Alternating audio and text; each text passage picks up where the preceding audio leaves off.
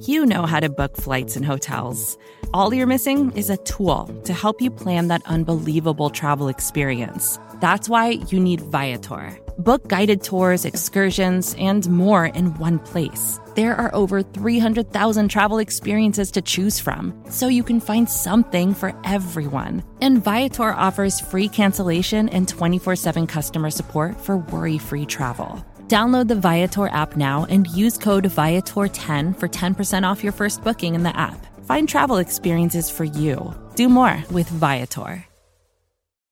For decades, Milk has been fueling women marathon runners as the OG performance drink. And in the new docuseries Running Sucks, brought to you by Team Milk, Abby Ayers takes us on a journey of self-discovery as she meets several groups of empowered women runners to find out what drives them, what fuels them, and what pushes them to go the distance. And in the process, she learns that she too can be a distance runner. You can watch the series at runningsuckstheseries.com and register for the inaugural Every Woman's Marathon at everywomansmarathon.com. Hey, it's Max. Before we get started, I want to tell you quickly about a sponsor that is making this week's show possible, but really they've made many weeks of our show possible. They are our friends at Alarm Grid, and if you own a home and you are looking for a security system, Alarm Grid is a fantastic option. Here's why. The alarm system game is rigged. It's kind of a scam. There's two ways to get you. Either they charge you through the nose for equipment, or the equipment's free, but you need to sign a contract for like the rest of your life. That is not how Alarm Grid approaches the problem. They are trying to put a solution out that works for customers. They've got equipment that you can set up yourself. It's totally top of the line. It works with any system. There aren't any weird, scammy fees that show up later. It's all above board. It's totally transparent. They've been supporting us for a long time, and they can support you with security. So go to alarmgrid.com/longform. That's alarmgrid.com/longform. Make your house secure and do it without getting hosed. Okay, here's the show.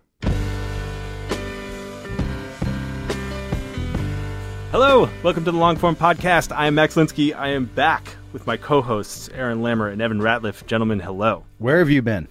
All over the place, man. I was all over the place. I went away with my family, which is when this interview was taped. I escaped my family. I'd been in a house with my mom for several days. And Vacation taping. It was a vacation taping. Yeah, I was in New England, and there is a writer for the Boston Globe, formerly of the Boston Globe, named Sarah Schweitzer, who writes these incredible stories, and I've wanted to have her on for a long time. And since I was in her neighborhood, I figured I would try and talk to her. So I did.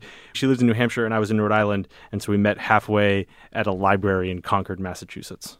Shout out to the Concord Library for giving us a room. Also, I should say, they made me say I was a nonprofit. Ooh. So I lied to the Concord Library. Sorry. I feel like we're a nonprofit in the spirit of we don't make very much Yeah, that's profit. that was kind of my response. It's like, well, we're not technically, but we're a bad business. Yeah. Does that count? Yeah, I think it works in my book. How about sponsors? Sponsors, I think you know who the sponsor is. MailChimp, as always. If you are starting an email newsletter, here's a nice thing about MailChimp I've been noticing is people put the sign up for MailChimp comes out as tweets, and it's got a nice little button, and you just sign right up there. I signed up for a newsletter that way. Hey, that's the kind of service you're going to get for your business with MailChimp. Thank you, MailChimp. Okay, Max, we're not going to let you get away without talking about your other podcast that you're on right now. Oh, yeah, I'm doing another podcast. Your JV podcast. Yeah, it's just a sideline podcast that you've got going. Max has got another little idea. I don't think it's going anywhere. I don't think anyone's going to listen to it, but you can tell people about it if you want to. I got a new co-host, and her name is Hillary Clinton. So what takes place in this podcast with you and Hillary Clinton? I mean, we just talked. Which might or might not be a joke. It is a real thing. I am going to be having these conversations with Hillary Clinton for a podcast called With Her. It's going to run through now on Election Day. And you are not only hosting, but you are also producing this podcast with a new company that you formed to do things like this. It's true. The company is called Pineapple Street Media. It is with our old friend, Jenna Weiss-Berman. Jenna Weiss-Berman, not editing the show because she has important things to do, like producing a podcast with Hillary Clinton. Questionable. People can find it. They can find it on iTunes. They can find it on HillaryClinton.com. And yeah, it's pretty crazy. When can people hear new episodes of With Her? Literally whenever she has time. Like Okay. the way this is going to work is like if there's 20 minutes in her schedule, I get a call and it's like, fly to Nevada. Okay, so go to iTunes now, subscribe to that show. Between now and November, you can hear even more of Max Linsky. And now on our podcast, the long-form podcast, here's Max with Sarah Schweitzer.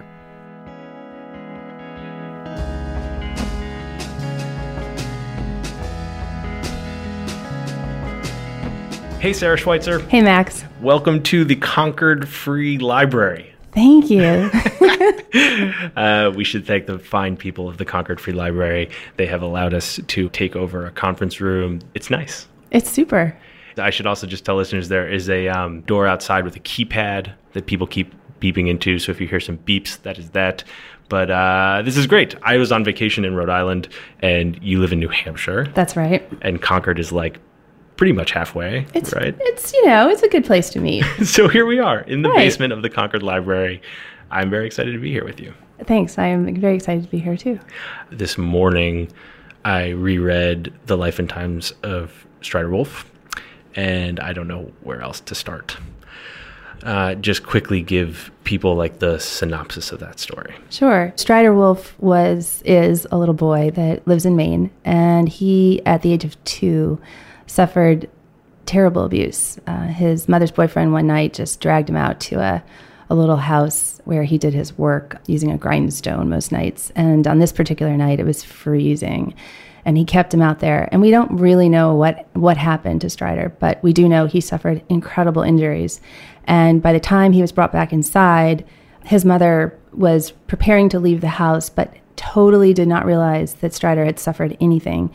And she drove around, did some errands, and apparently then drove to the hospital when she realized that his eyes were rolling in the back of his head. The abuse became a story, like in the local local papers. Yeah. It was a big story, and luckily Strider survived. He spent a year on a feeding tube and managed to make it back, more or less physically intact. And emotionally, though, it was a totally different story. So fast forward 4 years, I'm looking around for a story one day, and I just start looking through court records. And it was the New Hampshire Supreme Court database, and I came upon the decision rejecting the abuser's appeal. I don't know what made me think I should go look into this story. It's one of those things like you just sort of, in a moment, it hit me that maybe there's something here, and what happened to this little boy. And so I did a little searching and found out that he was living in Maine with his grandparents, and I called around. I couldn't find the grandparents, so I called the local police chief, and I said to him, hey, I'm just trying to find these people. And he said, well, so am I. And if you find them, you need to let them know I'm looking for them. And I said, okay, but could you do the same for me? Because I have a feeling you're going to find them before I do. And sure enough, he let him know I was looking for him. And Lynette, Strider's grandmother, called me. And what had been going on is they had been evicted. And the reason the police wanted to find him is because they wanted to make sure the kids were okay. And so from there, I followed Strider and his family through yet this other massive trauma in Strider's life. And to me, it was a story about a 5-year-old boy trying in this mess that adults had made to find love and to fill this incredible hole that had been made for him by a mother who ended up going to jail for not caring for him, by a father who wasn't really in a position to care for him, and grandparents who were overburdened and layered with their own histories. So it was a story that we followed for 4 months and watched as Strider tried in his own very special way, because I do think Strider's a pretty special kid, to fill that hole. It wrecked me. Oh, sorry. It absolutely wrecked me. And it wrecked me when I read it, and it wrecked me again this morning. I think particularly, like as a dad. Yeah. It's really hard. It's really hard to read. Do you have kids? I have 2 kids. Yeah. How old are they? That was one thing that hit me hard too, because my daughter was 6 at the time I was doing the reporting, so she was a year older than Strider, and I have a little boy who's 5 now, but he was 3, so closer to Gallagher's age, and so Gallagher's Strider's little brother, right? So I would come home from staying with Strider and Gallagher, and hanging out with them and being with them for long periods of time, and watching them try to negotiate this incredibly difficult life. And then I'd come home to my house where my kids have, all of the normal privileges and indulgences, and they want for nothing as far as I can tell, because I'm a perfect mother, as you know. And so it would be hard because I'd hear them be like, I want this. And I'd be like, oh my goodness. Like my brain was saying, you don't need that. You do not need that. Like Strider doesn't have that. It took me like a couple hours actually to come down and be like, no, they live a different life and this is the way the world works. But it did seem very hard to get my brain to understand that Strider and my kids had different existences and that it was so unfair, What about the other way? When you would go and spend this time with them in their trailer in Maine, was it hard to go from mom to reporter? I mean, was it hard not to be like, here's a bike, I bought you a fucking bike. Yeah, absolutely. Totally. That was immersing back in wasn't always hard. It was like any reporting. It's you take on your reporter persona and you become that person who's there to listen and watch, and you sort of zero yourself out to some degree. At least that's sort of the way I do it. And so immersing wasn't hard, but then that process, as I'd be there and see these deprivations and watch Strider trying so hard to fit into his grandparents' life and please them and make sure he wasn't causing trouble, even though 5-year-olds cause trouble because that's just what they do. And trouble, I mean, not bad trouble. We're talking leaving a toy out that someone trips over, that kind of stuff. The temptation was incredible to try and fix what would have been very fixable for someone like me.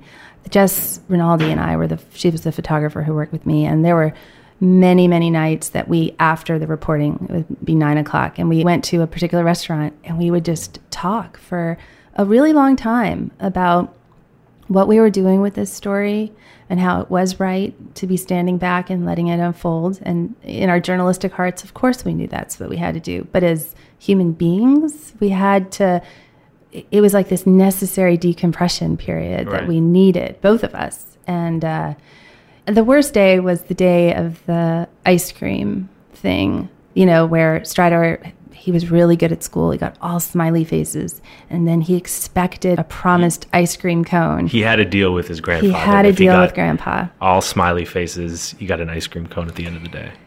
And they didn't do it. And they didn't do it, and they didn't do it. And we were waiting to see if it was going to happen. And it never happened. And there were very good reasons for why it couldn't. There were some car problems, and there were other things that came up. And all of the cataclysmic issues that arise when you have financial pressures and you've got just the weight and burden of knowing that you don't have a home that constantly weighs you down and in fact causes a lot of paralysis, at least from what I could see. And all of that came to bear, and all I wanted to do was take Strider in my car, which was sitting right there with gas and it was working, and take him and go get that ice cream cone, but couldn't do it. I want to press on this just for a second longer, because I sort of know in like a sort of classical like journalism ethics sense why you can't do that. But one of the things that's so fabulous about this story is that the whole time you're reading it, it's clear that it's not a story that necessarily needs to get told or would normally get told, right? It's not emblematic of some larger societal issue. It's not about what happens to kids when they, are taken from their parents. There's not some grand conclusion about the state system or any of that stuff to draw from it. Like, it's a portrait of a kid in a family that is struggling. And I wondered if it made it harder than maybe it would be in other cases to not just go get the ice cream cone. Right, because the societal good coming out of this story may not be the journalistic equivalent that we often reach for and say, we stay out of these stories because we're going to achieve something with this. We're going to change the world with this. Right, like the stakes are different. The stakes were different, yeah. In the end, I guess it was the same journalistic feeling, because when I go into those situations, I sort of become that reporter person. And I didn't actually know when I was doing all the reporting that it wasn't going to be I wasn't sure exactly what the story was going to be. In fact, it was one of those stories we went into realizing that there was an incredible person at the center of this thing, and that Strider there really was a light, and that we could hang an otherwise very sad story on. I think had you not had Strider as this shining beacon of possible hope, that story would have just been a crumple of sad, and I don't think I could have written it. But I kept in mind this. It was still pretty crumply. It's still pretty crumply, but Strider, at least in my mind, stayed at the center of the story all the time. Yeah. And that let me write it with my own sense of hope that maybe didn't come across, but I felt it. So you went into it not knowing exactly what the story was going to be. Not entirely, no. You were writing for the Globe at the time, at a daily newspaper, going through some very public budgetary trouble. Was it hard for you to get the space to go after a story like that? 4 months spending all that time without even really knowing what the story is. How do you sell that to your editor? Very carefully. Yeah, there are budgetary pressures, and getting 4 months to do a story is absolutely a privilege. It would be, I think, at any time, at any paper, because I had been at the Globe now for 15 years. So going back to even to the good times when I had arrived, I think 4 months would have been a long time to ask for. By the same token, long form and these kinds of narrative stories are the kinds of things newspapers now know with empirical data are the things that people like to read, because we now look and say, oh, this person is staying on this story for however many more minutes than they did on the story about X, Y, or Z out of wherever. We know these stories hold readers. And so there's been a renewed push and interest in doing these stories. At the same time, they take money. At the same time, we don't have that money. So it's a conundrum. And this story, for whatever reason, grabbed hold of editors from the very beginning, because I came back with notebooks that I knew were really, really rich. We kept saying to ourselves, like, when are we going to finish this reporting? And we kept saying, well, but your notebook is full. Like, every time you go, you come back with a good scene. And to me, that was the measure of it, because when you're writing a narrative story, you don't just want to go and have like a whole mishmash. You want to know that you came away with something that is, in fact, a scene that can be developed and made into something that follows the arc of what you're trying to show. So it's hard always to get the time, but there were people at the paper who believed in this from the very beginning, and credit to them. Is it hard in a story like this to find an ending? I mean, because the other thing that I was thinking about reading it is just like, it finishes and your first instinct is like, what's happened now? Where is he now? Like, and I got some emails like that. They were like, was that the ending? I mean, really though, his life is going to be dramatic and interesting for a very long time. Yeah. Was it hard to pull yourself out of it? Yeah, I think because the story there's a couple arcs to the story if you think of it as a story about his home situation. They lost their home, and then they found a home. So that offered a neat narrative arc. The arc that I think more people actually care about is the arc of Strider's life. And that would go till he was whenever. 18, 25, when he marries, when he chooses a job. There's any number of points you could choose out. One of the things that I was reading while I wrote the story is Random Family by Adrienne Nicole LeBlanc. And she followed a family. Been trying to get her on the show for so long. You should. She's going to do it. She should do it. She should do it. And she's amazing. And that book should be required reading for anybody doing this kind of stuff. But I was reading it, and it's a totally different story. This is about her story. Was over the arc of 10 years. It was about urban poverty, drugs, all kinds of problems, deeper problems in some ways, but the same cyclical familial bonds that also drove some of the problems. And the thing that I took away from her writing that just totally thunderstruck me was she took people who otherwise would have been characters in a daily paper and decided, I care about every single decision these people make. I want to know every single motivation. I want to understand every way that they came at all the decisions that they made, so that we feel like we are living the experience through them, and they become like regular people that we all know, because everyone's grappling with not these particular sets of decisions, but the same human emotions that drive these choices. And I thought, okay, I can't do that over the course of 10 years, but if I can spend 4 months trying as best as I can to know how Lynette thinks and how Larry thinks and how Strider thinks, that would come together in something that even over the course of just 4 months would give people a feel for be living on the edge that way. In a reporting sense, how do you do that? Well, it depends. It was an interesting thing because, like, with a person like Lynette, she is somebody who likes to talk. And I think that having me and Jess there was actually a form of relief for her because we listened. And there weren't a lot of other people who wanted to hear the whole story. And so we were there, and it didn't take a whole lot to, get her talking because she enjoyed talking. And I think at times it could be really painful, and sometimes she didn't want to talk. I needed to steer her towards some of the topics that I needed. But with this kind of reporting, more than not, I just wanted to see her in action, see Strider in action. And the interviews were absolutely secondary. So the reporting was in watching. And with Strider, what was interesting is that here you have a 5-year-old boy.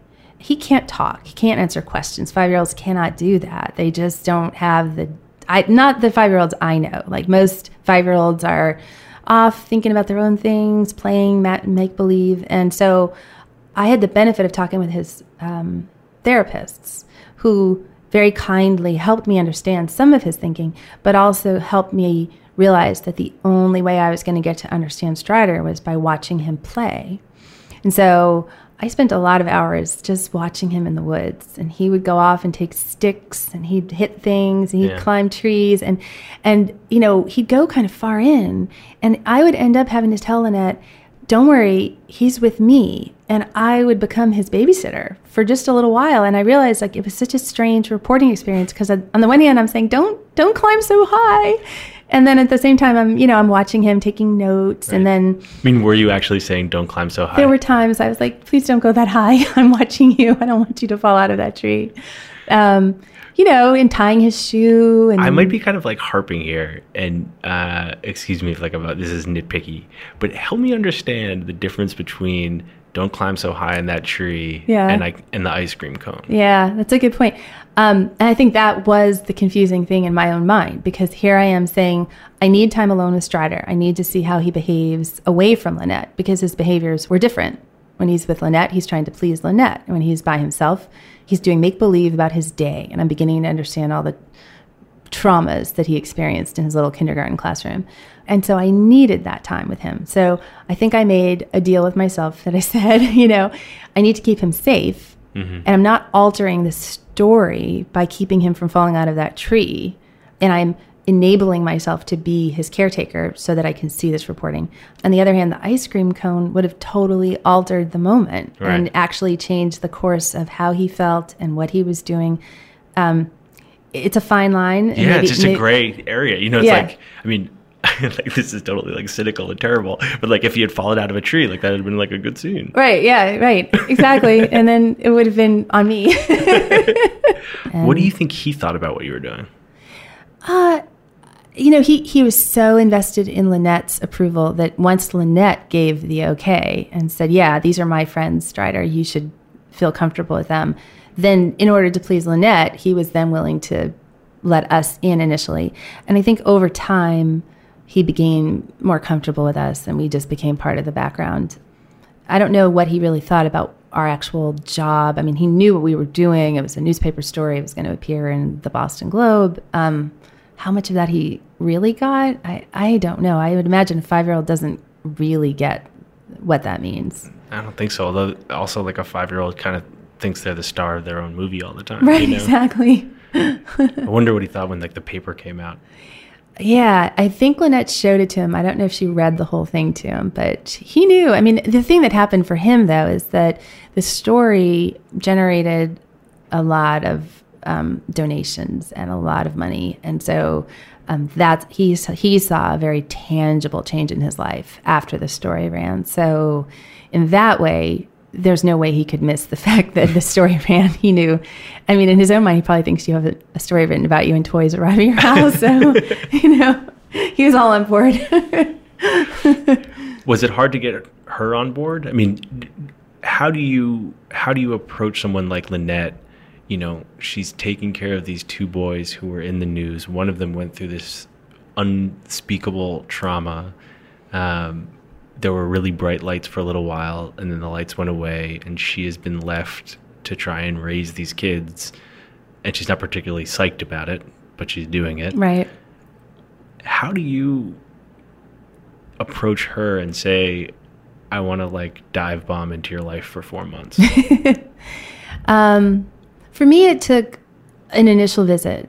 I think it's always a bit of a dance initially, because I think both people need to feel comfortable. And I think of it as chemistry to some degree. And I don't mean chemistry as in, are we going to be friends or are we going to like want to hang out? It's not about liking the person. It's about, do they feel comfortable with me? And do I feel like I'm getting from them what I need? And are they able to open up? Am I able to like understand their vibe a little bit? And and that's why I say it's chemistry, because I can't quite put my finger on what it is about people that makes me comfortable and what makes me them with me, vice versa. I think it just sometimes happens. So during that first meeting, I felt pretty comfortable with her, and I think she felt comfortable with me. And so we chatted, and then when I realized that I did want to follow them for quite a while, I called her, and I like to be very upfront with people and say, you know, it's going to be annoying sometimes. Like we're going to be a little intense. It's going to be, yeah, you know, we're going to be around, and there's going to be times you won't want us around, and you may need some privacy, and you're going to need to say, please leave. Like you need to know that that's totally fine.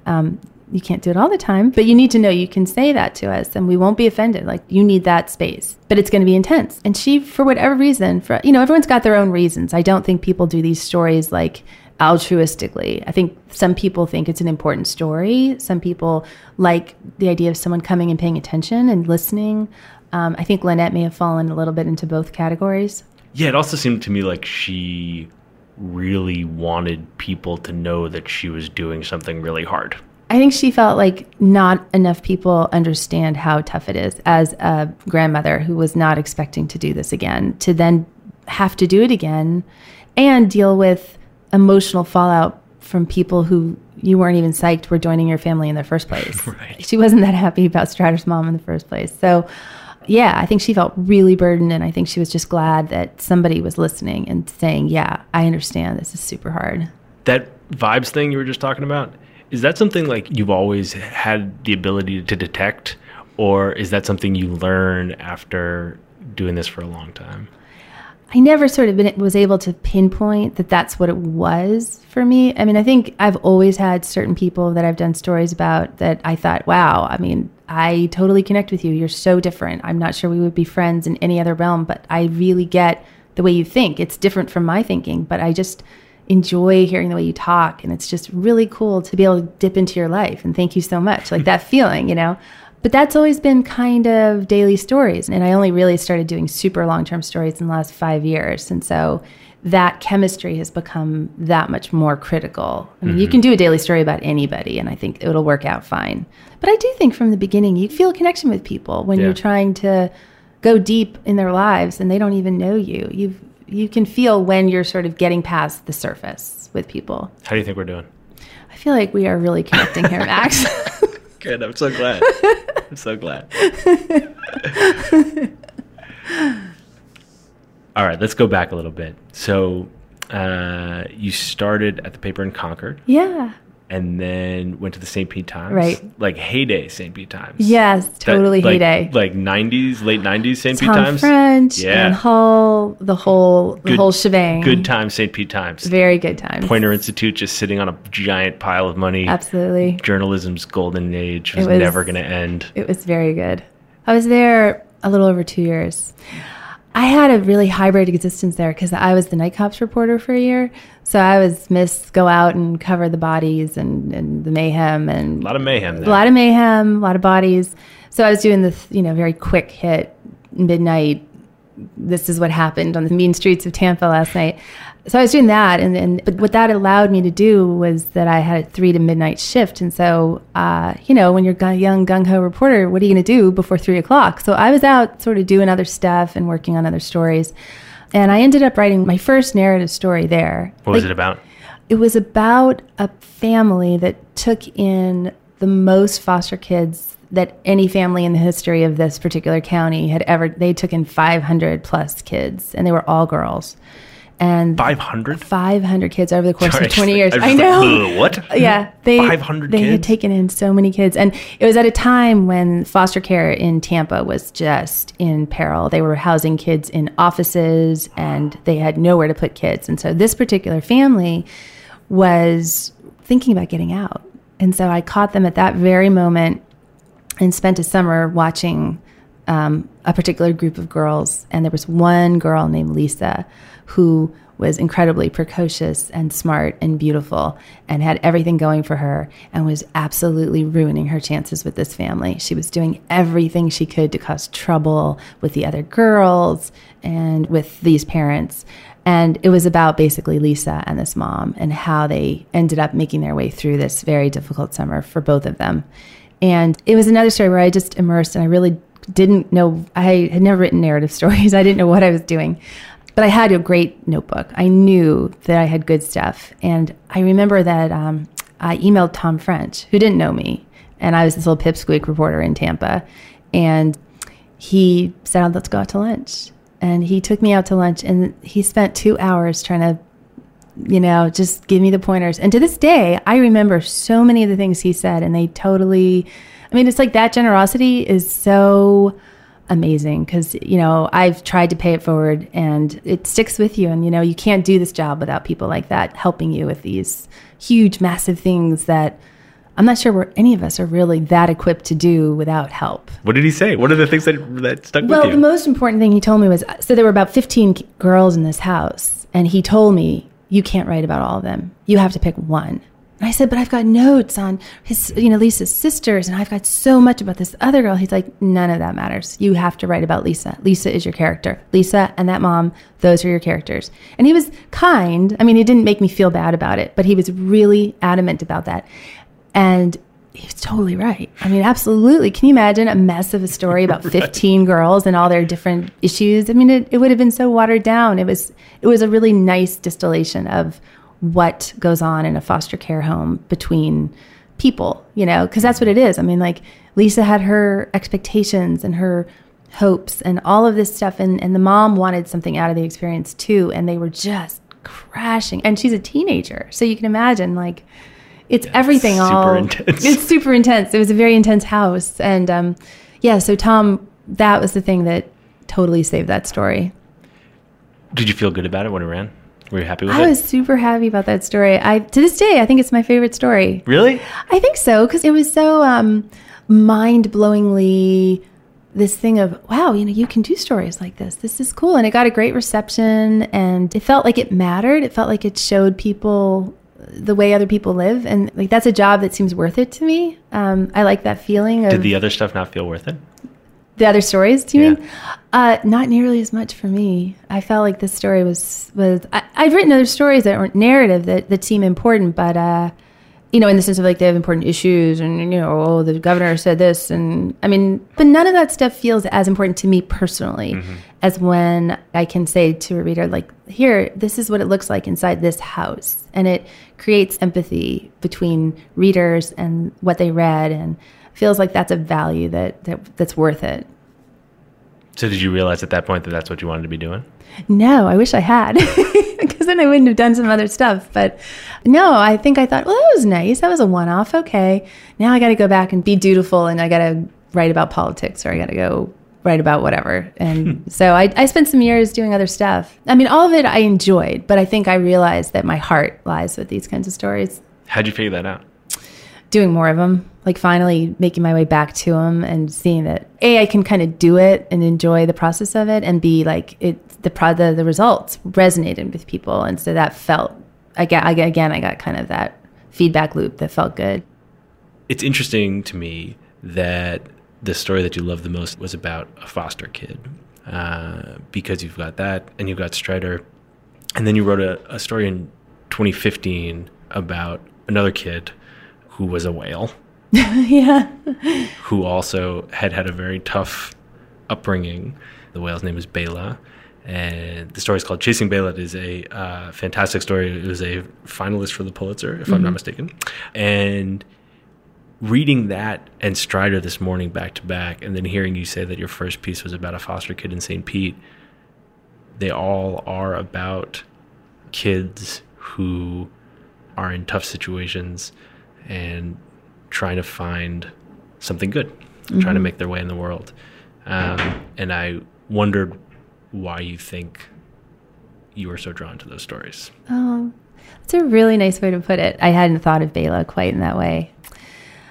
I just am drawn, I think, to the notion that we start out as these creatures that just want love, and we're programmed that way to try to find it and to make our lives whole. We are, as humans, are so strong in that way, and we get knocked down, and adults do some horrible things to us because the adults have had horrible things done to us, and there are some terrible cycles in this world, but there's always this opportunity to stop that cycle, and there are people who come along who do try in their own flawed ways to stop it. So, I mean, in the Bela story, Michael Moore, the whale scientist who sets out to try to save Bela and whales like her, he's the intervener. And we feel hope in this world when we know there's Michael Moores.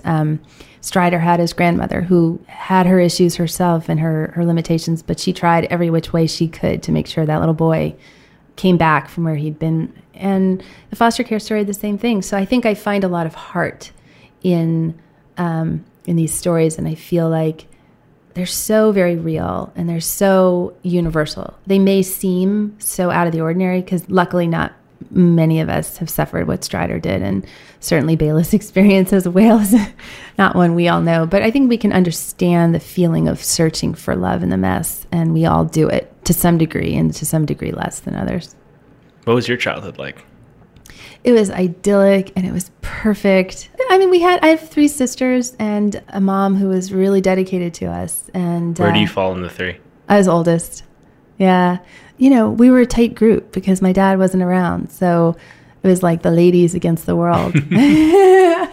So I had that model of a mom who worked a lot and gave it her all and just taught us to be really, tough. Figure it out yourself, not a lot of like hand-holding, but at the same time, tender and caring, and like knowing that your home was where you were safe. So I feel like I had that, but there were moments because there were 4 girls and there was one mom that things got a little hairy and there wasn't always enough to go around. So I can identify with some of these people. I certainly don't think my experience was a really good one compared to so many people, but that little glimmer of knowing what it feels like to be able to not have it at every moment when you want it, I can understand that. I think part of what makes your story so powerful is that it's not always comfortable to look at that stuff. Strider's story is hopeful ultimately, but it's hard. It's hard to read, and it's hard to think about how many other kids, maybe it's not quite as dramatic, but how many other kids are out there and trying to overcome some pretty hard stuff. I think, yeah. I mean, don't you think that a lot of people have some of that within them? I mean, don't we all have some hole that needs filling? It may not have come from our parents. I mean, maybe a loss that happens later, but we all suffer some loss. And so when you see it in children, it's just so elemental, and the way they deal with it is so elemental. It's without all the layers that we've built up as adults to deal with loss and pain. And when kids suffer this stuff, we see it so rawly. It feels more powerful when kids grapple with this stuff. Yeah. And that's also why it's even more difficult to not sort of like intervene, Yeah. To not just go like, get the ice cream cone. Get the ice cream cone. So you went back to the Globe and then ended up doing this kind of features work. What was the first feature you did for the Globe? What was like the first big long one you got to sink your teeth into? Oh, well, I was covering City Hall, so I did a lot of just quick political stuff. When I switched over to covering the New England beat, which I loved, that was really fun because I got to just roam all over the place and write interesting stories about anything. And, it was during the heyday. It was during a really good flush period. So the editor said every week, just come back with something good. And that's what I did. That's amazing.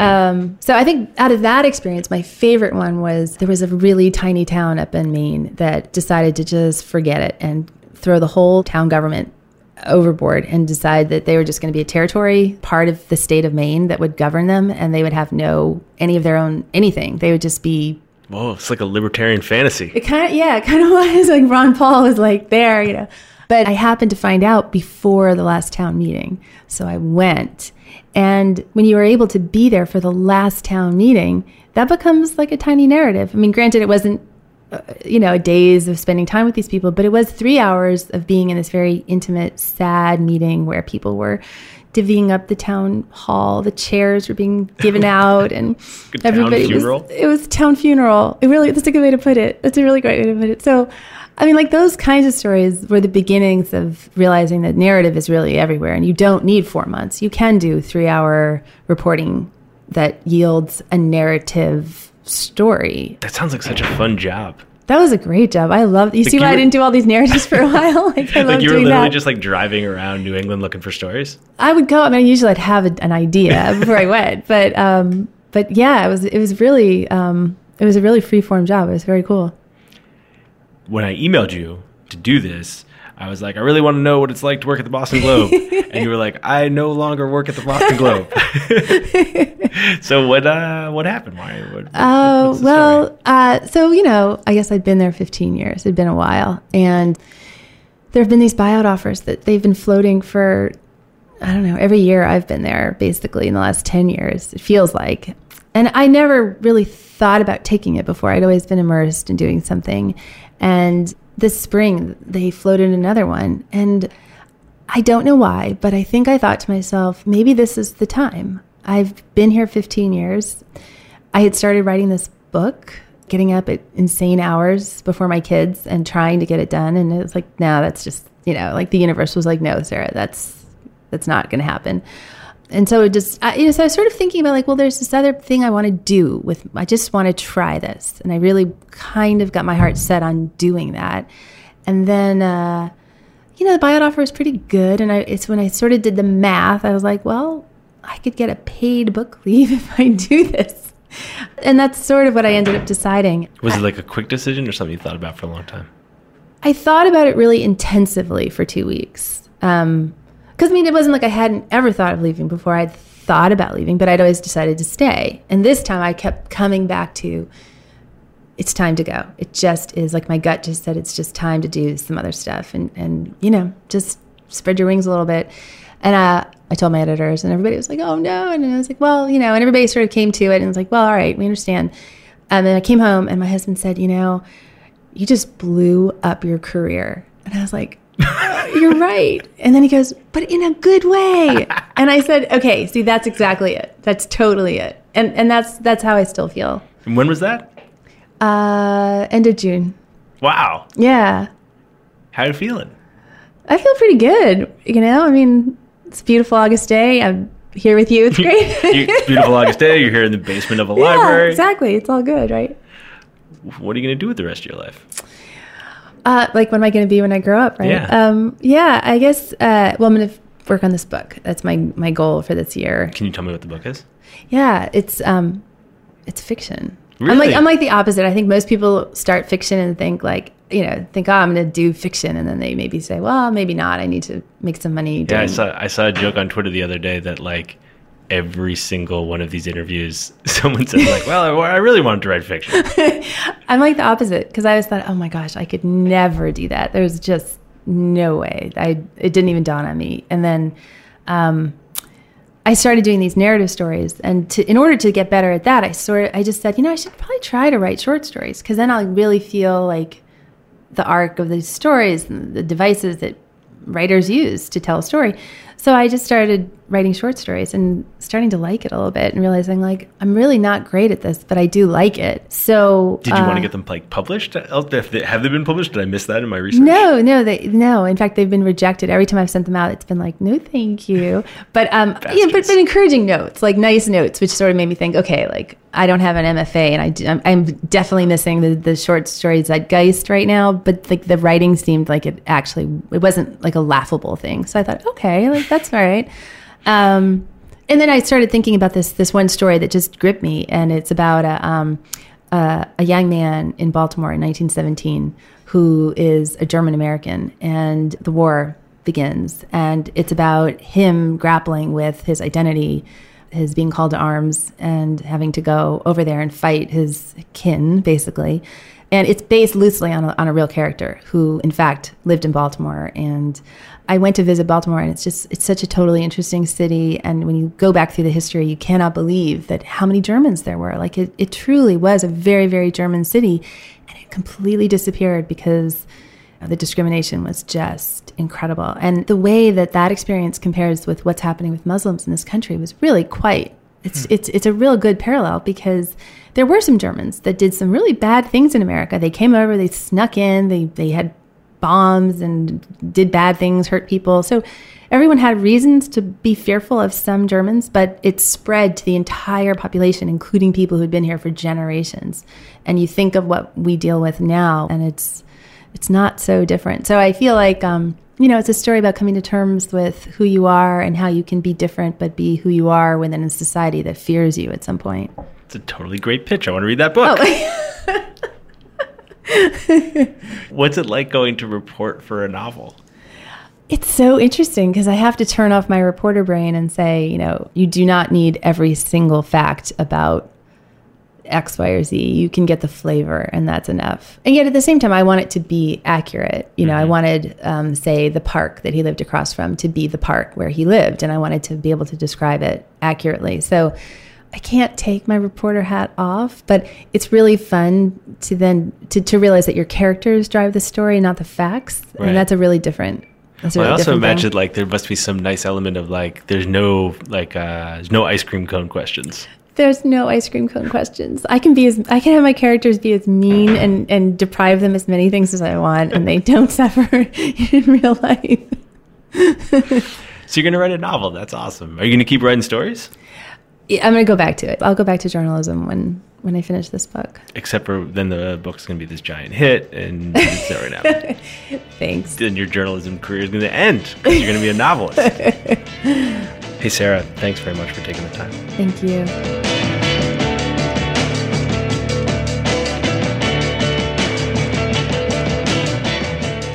Thanks for listening to Longform. I'm Max Linsky. My co-hosts are Aaron Lammer and Evan Ratliff. Our editor this week, Mickey Capper. Our intern, Courtney Harrell. Thanks to our sponsors, MailChimp and Alarm Grid. And thanks very much to our unofficial sponsor, the Concord Free Library. Gave me a space to finally sit down with Sarah Schweitzer, something I've been wanting to do for a long time. It was a treat. We'll see you next week.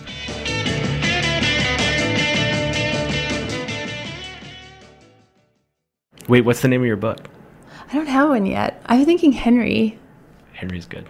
Yeah, just Henry. Henry's the name of Evan's cat.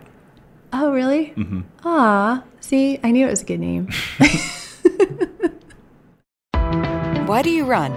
Why does anyone? I always thought that runners loved running, and that's not the case. Most runners hate running, but they choose to do it.